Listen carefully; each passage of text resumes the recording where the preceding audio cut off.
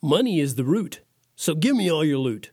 It's Rhyme and Reason 498. There's a rhyme and reason for your life. There's a rhyme and reason why you're here. Hey there, Tony here.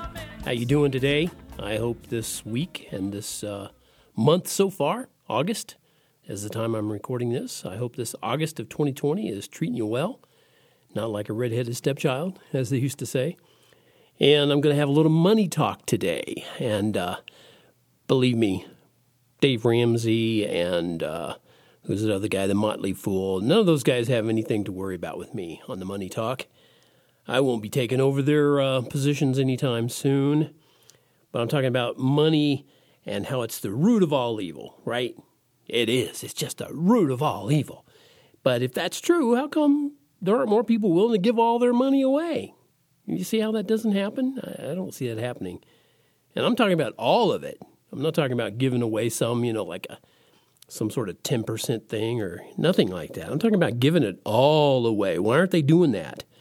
I mean, why would you even want a little possibility of evil in your pockets or your bank accounts or your city, state, or nation or the government, anything in there? I mean, after all, if you want to get rid of the weed, you got to get rid of the root, right?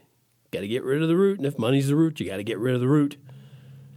Well, a quick side note. Sadly, there are way too many people who really are willing to allow the money they make to be stolen by the government, but that's a whole nother story.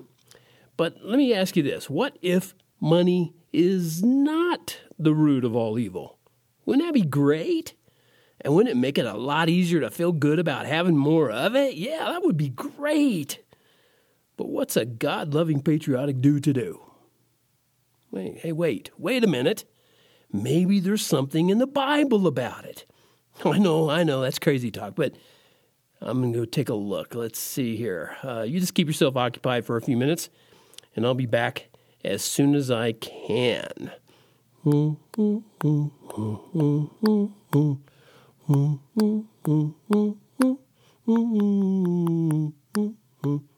Okay, all right, I'm back. Oh, you're not going to believe this. Well, lots of people won't because it's from the Bible, but check it out, okay? Here's a direct quote that I found in the Bible about money and evil. It says this: "For the love of money is a root of all kinds of evil, for which some have strayed from the faith in their greediness and pierced themselves through with many sorrows." So it's actually the love of money, not the money itself. And the main point is, it's actually the love of money, not the money itself. And it's a root, but it's not the root of all evil. So also because some people love their moolah, they even stray from the faith. But none of it is from the money. It's because they love their riches and their goodies. But here's another question. Why would God inspire Paul to write about it in a letter to his protege, Timothy?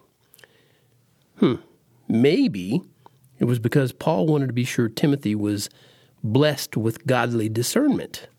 That's a pretty good thing to have, wouldn't you agree? If you're not a Christian, you might disagree, but you ought to really check that out because you shouldn't disagree. It's a really good thing to have. Paul also told Timothy, "For we brought nothing into this world, and it is certain we can carry nothing out. And having food and clothing, with these we shall be content.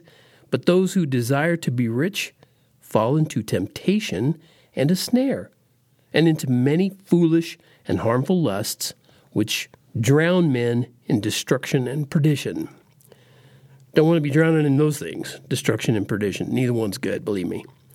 And I know Paul had no problem with anyone having plenty of money to live on. I know that. You can check out his writings. He's not against people having money or building up wealth.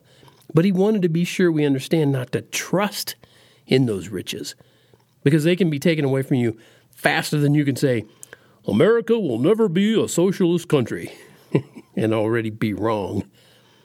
So build your house and home into a honeycomb of sheer delight and filled with love and light. But always be content after it's all spent. You'll be all right, 'cause you are God's delight. All right, that's my money talk for this week. Hope you got something out of it. Hope it got something into you. And thank you so much for being there.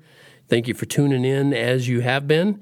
And for, well, if you haven't already shared the Rhyme and Reason podcast with those you love and care about, why don't you do that? Because I think they'll love it. Because I'm sharing a whole lot more music recently, you might have noticed. I didn't do it in this episode, but I will be in the next episode. I got more music coming right up. This is Tony from TonyFunderburg.com. Remember, life has rhyme and reason because God made you. There's a rhyme and